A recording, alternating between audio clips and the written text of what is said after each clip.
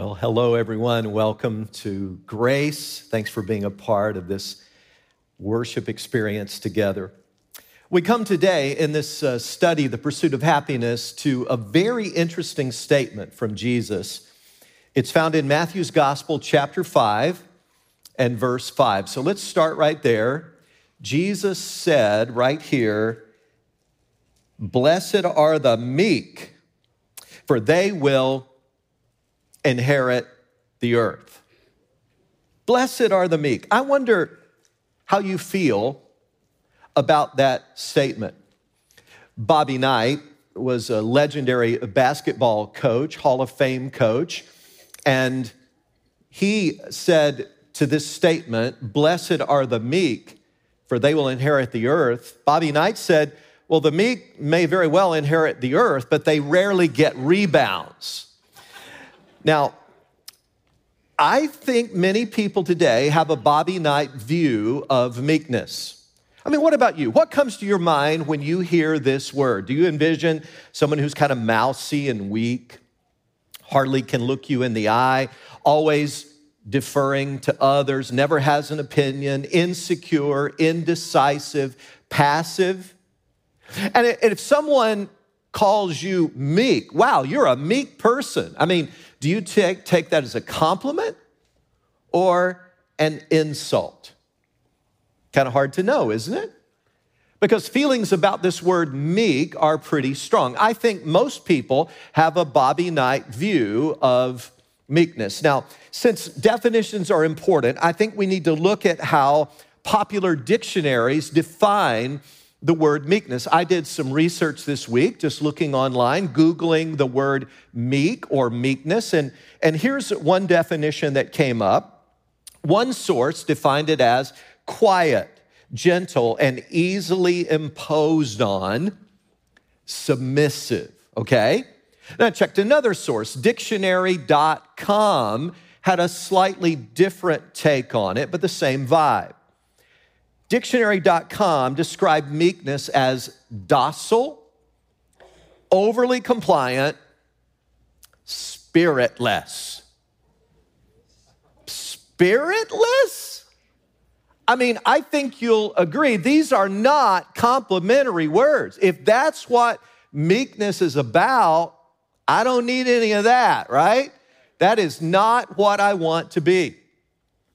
Winston Churchill, the great wartime prime minister of Great Britain, was talking to Parliament one day, speaking to Parliament, and he began to talk about Clement Attlee, who was the leader of the opposing party. And these two leaders were always verbally sparring with each other and kind of critiquing one another's policies and actions. And on this particular occasion, Churchill said, "We all know that Mr. Attlee is a very humble man."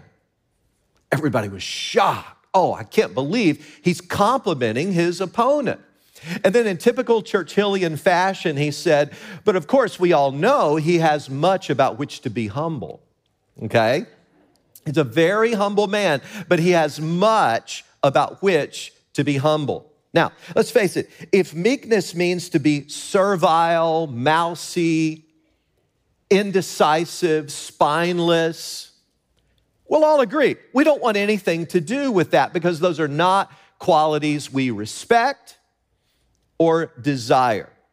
So if the Bobby Knight view is correct, I think we want to avoid meekness like the plague. But thankfully, that's not what the Bible means by meekness. In fact, biblically speaking, not only is meekness not weakness, but it's pretty much the diametrical opposite of weakness. What I'm saying to you today, all deference to Bobby Knight, good basketball coach, but a poor theologian, I'm saying to you that a meek person can not only get rebounds, but they can lead the league in rebounds. Because as the Bible uses this word, it's talking about someone who's strong, full of spirit and vigor, but they have their strength under control. The word was commonly used of a horse. Horse is obviously a strong animal, rippling muscles, powerful, but the horse has been broken and is now under the guidance and direction of the rider. If any of you read the book or saw the movie Seabiscuit, you kind of have a visual of this. Seabiscuit, by all accounts, was a very sort of strong-willed, even rebellious thoroughbred when he was very young. But once he had been properly broken and trained and responded to the bit in his mouth, he was able to achieve impressive victories. So that's a picture of what meekness is about. So when Jesus says, "Blessed are the meek," he's speaking of those people, those women, those men, those young people who have yielded their strong self-will to the authority of God in their daily lives. It's not enough, as we've seen the last 2 weeks, just to admit and acknowledge your spiritual poverty and then to even mourn for that. You see, these Beatitudes build on each other logically. The next logical step is then to humbly, once you've admitted all that, to humbly submit your life to the daily guidance of the Holy Spirit. So a meek person is one who is sensitive to the Holy Spirit's promptings. They're not so much shaped and guided by the opinions of the world, the spirit of the world, or what others might think. They're living for an audience of one. And their whole worldview, their values, their actions, their behavior is all shaped by the Word of God. They have a humble submission to God regardless of what others are thinking, regardless of what others are doing. And I will assure you, dear friends, that requires strength. Now, I know some people who are submissive to God when they're in trouble or when life is scary or hard. For 16 years, our family had a dog named Buddy. Oh, how we loved Buddy. Buddy was an Australian shepherd, and he was our only dog that we've ever had, and by the grace of the living God, I hope the only dog we'll ever have. Just saying, okay? Buddy was wonderful. We doted on Buddy. We loved Buddy. Buddy was the object of so much affection in our home. But can I tell you, Buddy was a very strong-willed puppy. I mean, he had a mind of his own. If he didn't want to sit, he wouldn't sit. If he didn't want to heel, he wouldn't heel. He would not follow directions at times. And sometimes he would get into moods that were just downright cantankerous and rebellious. But there was one time in Buddy's life when he always was meek, whenever there was a storm going on outside. He was afraid of lightning and thunder. And so whenever the thunder was booming, Buddy would, sure enough, come over and humbly sit at our feet, snuggle up close. And I want to tell you folks, during those moments, Buddy was a model canine. I mean, he was just perfect until the storm subsided. And then he went back to being his normal self. Now, I know some people like that, don't you? Boy, they're proud, they're rebellious, until they get in trouble, until the storm is raging in their lives, and they go, oh God, if you just get me through this, I will be humble and meek. Always. I'll be an amazing Christian. I'll be the best disciple you've ever had, and God is gracious and patient, but when the storm's over, they go right back to the same proud, rebellious person and forget God altogether. See, that's not true meekness. The meekness God is looking for is not here today and gone tomorrow. God's looking for meekness, and that's what all these Beatitudes are pretty much about, is a disposition that our character would demonstrate this. And folks, it's going to come out in gentleness and sensitivity. In fact, those are words that are often used, like words like humble and gentle are often used synonymously in Scripture with meekness, depending on the translation you're using. So think about it. It's kind of oxymoronic in a way. Think about that. A strong husband, for instance, is one who has his strength harnessed and he deals with gentleness and sensitivity and compassion with his wife and family.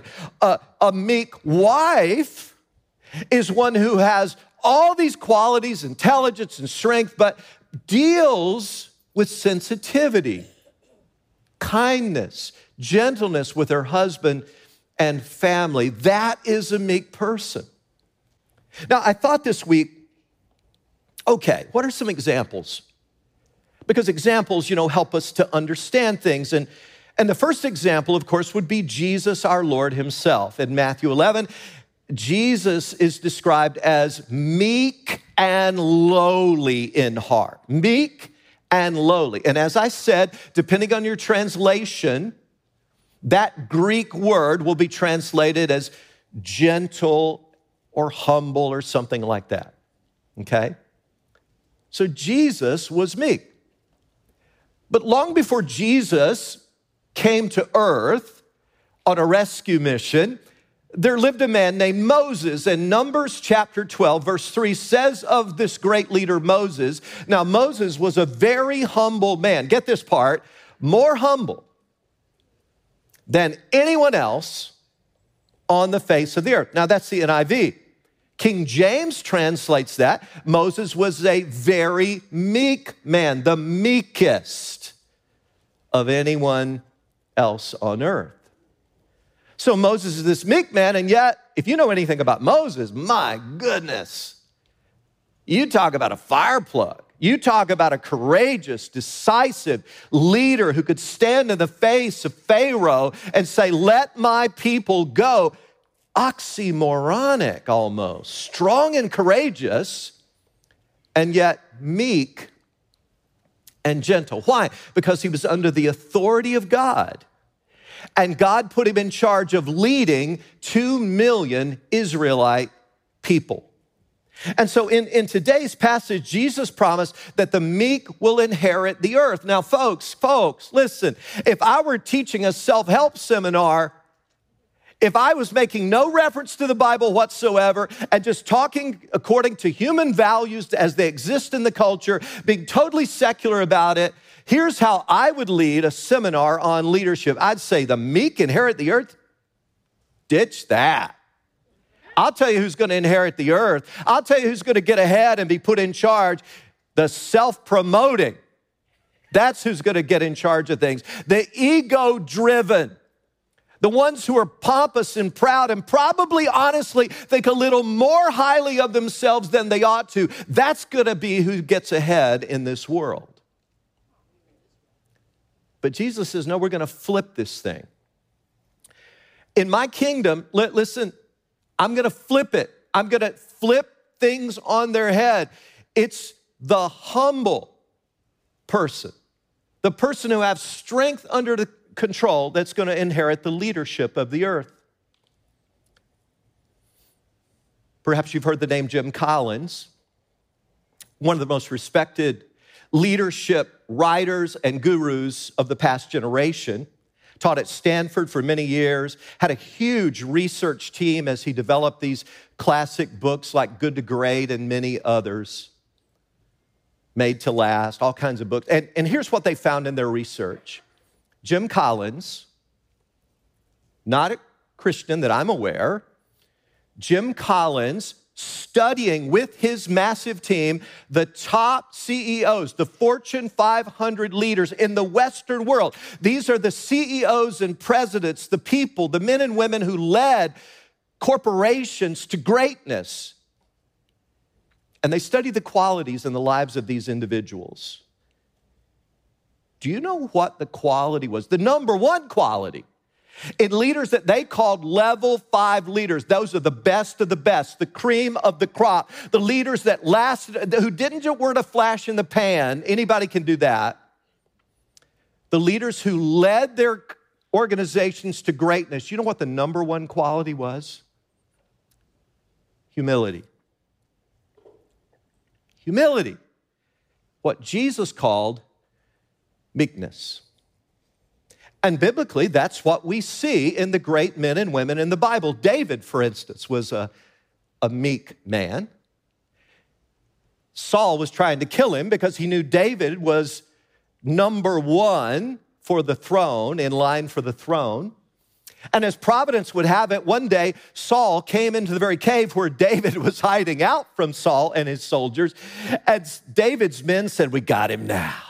We're going to kill this guy. Now's your chance, David. Kill this guy and take over the throne. God has put him in your hands." David was meek. He explained, "No,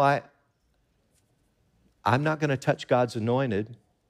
That's not mine to do. I'm under the control of a higher power, not just human values." And so David did come up and cut off, while Saul was sleeping, cut off the edge of his robe. And then when Saul had finished his nap and was way down in the valley, David stood at the mouth of the cave and called out, "Oh, Saul, is there something missing from your robe?" And Saul realized that David had spared his life out of meekness. He could have inflicted pain. He could have killed the man. But in meekness, under the control of God, he spared him. And Saul sheepishly called off the manhunt, at least for a while. In the course of the next few months, Saul was killed in battle, and David inherited the throne of Israel for 40 years. Blessed are the meek, for they will inherit the earth, if not now, in God's timing, if not here, in eternity. So let's get very practical here. How would you know? I believe I'm speaking to thousands of people today through the internet and through our various campuses, people who will listen to this online, thousands of you who say, "Look, I want to follow Jesus. So if he says meekness is a good thing, that's what I'm all about. I want to be a meek person." But what are some indicators that that might be true of you?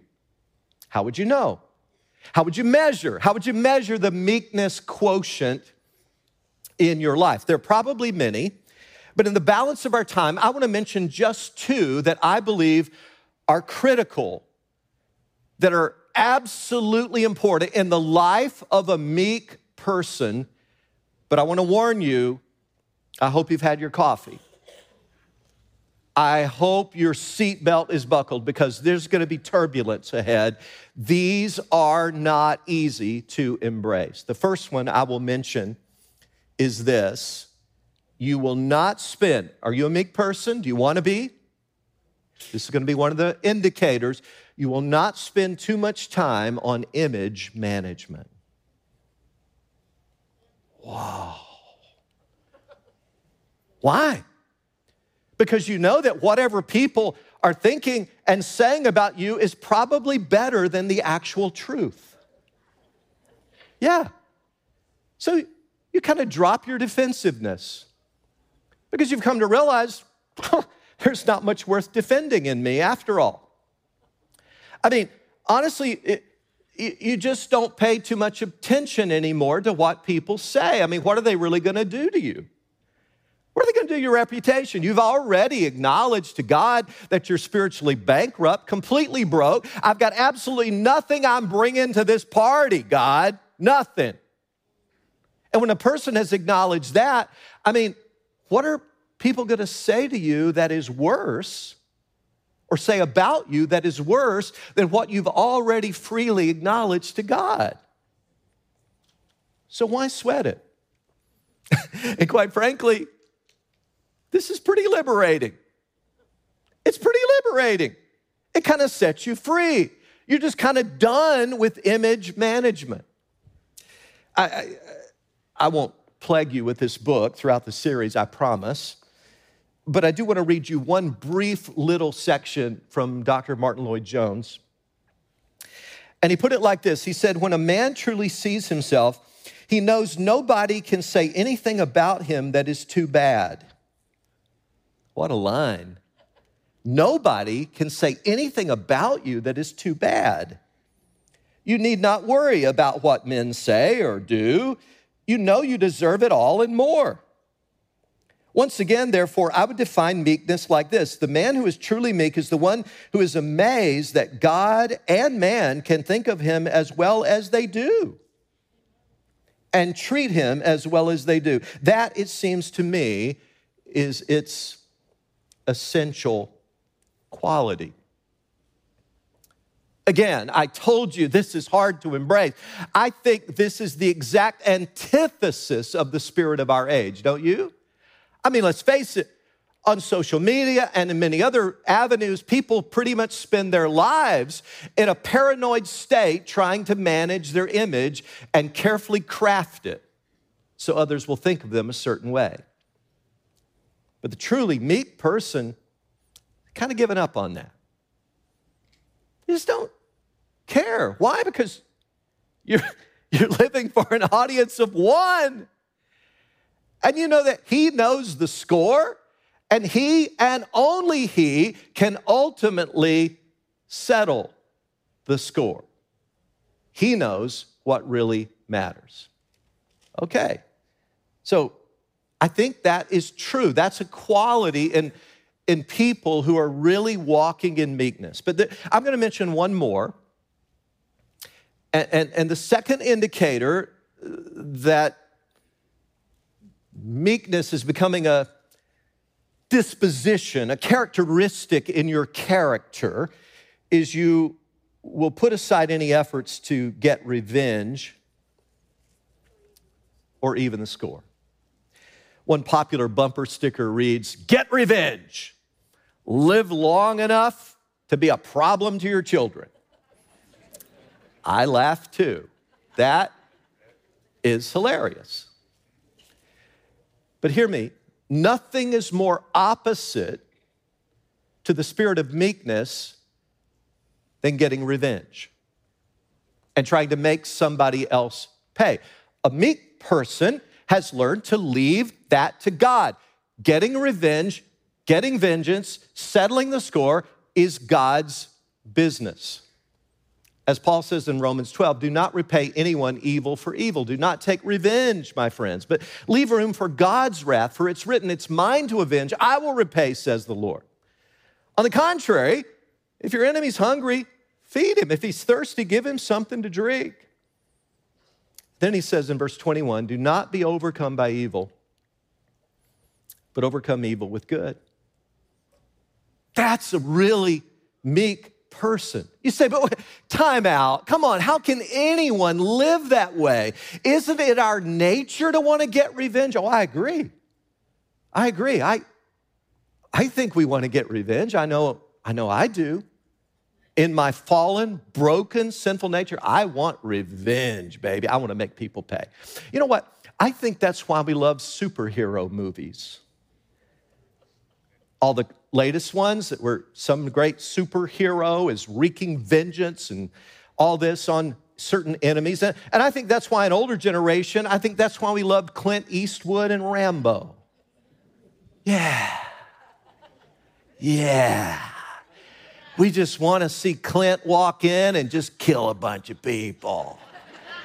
Because that's what we feel like doing. Amen? Come on. Moment of honesty here. That's what we feel like doing. But I know if I go do what Clint is doing, I'm going to get put in prison. So I pay my money and I watch Clint wreak vengeance. Yeah. I watch Rambo come in and shoot him up and make them pay, because that's what I want to do to my enemies. And so I live vicariously through Rambo. I think that's what we do. But the truly meek person is not seeking revenge because she is humbly trusting that God can take care of all that just fine. Now, let me make a huge and important caveat here. Caveat. That does not mean it's wrong to use the court system to bring lawsuits, when often that is the only way we can bring justice to bear in this world legally. That is totally legit. But I'm talking about taking justice into your own hands. I'm talking about you, when you've had a slight or an insult or some personal injury, you become judge and jury and you seek revenge for some personal insult. So what do? You say, come on, Pastor, let's get real here.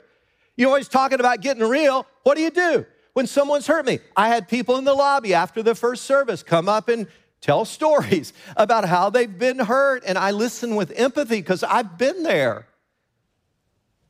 There's always going to be personal hurts and slander and people saying bad things about you, and I hear these stories with genuine mercy and empathy.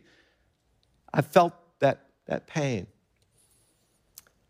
At my best, I won't tell you what I've done at my worst, okay? But at my best, I've gone to my knees many, many times when I wanted personal revenge, and I tell you the truth, I have prayed this passage from 1 Peter chapter 2, where Peter, the Apostle Peter, says there, for what credit is there if when you sin and are harshly treated, you endure it with patience? But if when you do what is right, we've all been there, haven't we? Did what is right. You're just doing your job. You're just being a solid citizen. You're just going about, you're just living your life. When you do what is right and suffer for it, you patiently endure that? This finds favor with God, Peter says. For you've been called for this purpose, since Christ also suffered for you, leaving you an example for you to follow in his steps, who committed no sin, nor was any deceit found in his mouth. Get this part now. And while being reviled, he went Rambo on them. No. This is shocking now. This is counterculture. You sure you got the stomach for this? While being reviled, he did not revile in return. While suffering, he uttered no threats. What did he do? And many times I found myself on my knees when humanly I just wanted to go Rambo. I wanted to go Rambo on these idiots who've hurt me. And on my knees, I prayed this prayer. While suffering, he uttered no threats, but kept entrusting himself to him who judges righteously. Oh. God, you know the score. You know the truth here. You know every detail of this situation. And I'm going to be like Jesus. By your grace, I'm going to entrust myself to you and not take vengeance into my own hands. God, I want to hurt them, but you've told me that's your business. And so I'm going to keep entrusting myself to you because you are ultimately the only one who can really settle the score. Again, a person who can do that is a truly meek person. That's one of the characteristics. That is strength under control. You could inflict pain on someone's life, but you resist that urge. Instead, you put it in God's hands, knowing that the wheels of God's justice grind slowly, but oh, do they grind exceedingly fine. God doesn't miss a thing. Now, I suppose if anyone that I know of would have ever been justified in getting even or lashing back, it might have been that pastor, Jonathan Edwards. He pastored actually not too far from here in two places, Northampton, Massachusetts, and then Stockbridge, Massachusetts. Had a great ministry. God actually brought wonderful revival under his ministry, particularly in Northampton. But here's what happened in his life. After being there for 20-something years, amazing church, very large for its time in Northampton, in December of 1748, Jonathan Edwards, the pastor, told a man that he must be born again and show signs in his lifestyle of a relationship with God before he could participate in the Lord's Supper at the church. Now, to us, it's like a no-brainer. I mean, but for the church in his time, that was revolutionary. All you had to do was be baptized as an infant. That's all you had to, and you were available for the Lord's Supper. Well, Edward's decision to keep the man from communion set in motion a tsunami of conflict that just went on and on. The man's family got involved. Friends of the man's family members began to show their hostility. Practically the whole town was in an uproar. All of Northampton, Massachusetts seemed to want to vilify this humble pastor, Jonathan Edwards. Now, mind you, Edwards had not embezzled any money from the church. Edwards had not committed adultery. Edwards has not gotten drunk or made a public spectacle of himself. Edwards had not slandered anyone. Edwards had not become lazy as a pastor, nor had he taught any unbiblical doctrines. This humble pastor simply dared to suggest that maybe, just maybe, one should have a saving relationship with Jesus if they were going to participate in the Lord's Supper. That's it. And it caused the church to explode in conflict. As the pressure continued to mount, Edwards wrote to a friend. I'll read you a little section of the letter. Joseph Bellamy was the friend. I need God's counsel in every step I take and every word I speak. As all that I do and say is watched by the multitude around me with the utmost strictness and with eyes of great uncharitableness and severity. And let me do or say what I will, my words and actions are represented in dark colors. You ever been in a place like that where it didn't matter what you did, it was given the worst possible interpretation? People just assumed the worst of you. He said they seem to think that it greatly concerns them to blacken me and represent me in odious colors to the world to justify their own conflict. They seem to be sensible that now their character can't stand unless it be on the ruin of mine. And then he asked for the man's prayers. I therefore desire, dear sir, your fervent prayers to God. If he be for me, who can be against me? If he be with me, I need not fear 10,000s of the people, but I know myself unworthy of his presence and help, yet would humbly trust in his infinite grace and all sufficiency. Well, the conflict went on. It went on for over a year and a half. And finally, on June the 22nd, 1950, Edwards was dismissed.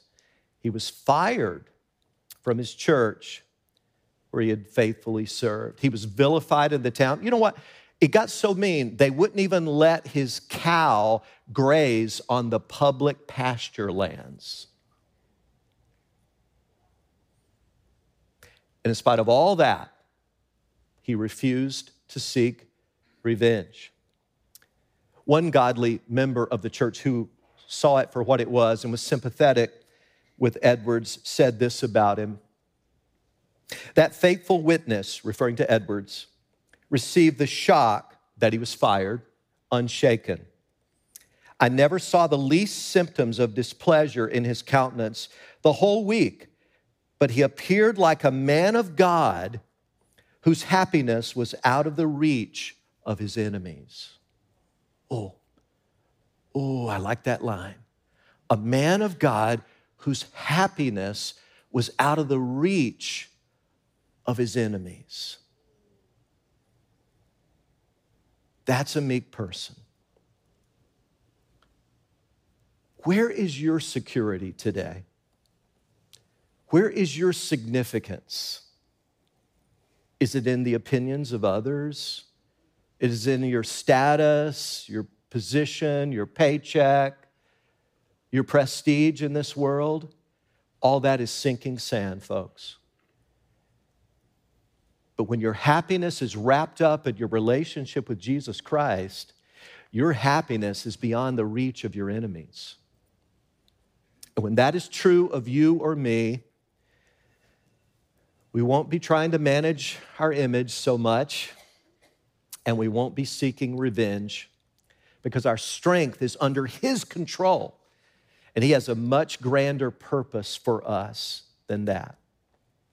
Father, I ask that as we continue to look to You,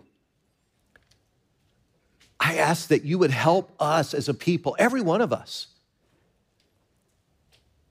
Because I sense in Your people right now a yearning, a heart that says, yes, yes, that's what I want. But it seems almost out of reach. It seems so counterculture. How could we possibly live that way? It's only by Your grace, Your Spirit, and the guidance of Your word that we could even dare to live that way. Help us to have that kind of confidence in You, that every day we would humbly submit our lives, and that meekness would be the true character and disposition of our hearts. And may You receive glory in Jesus' name. Amen. Amen.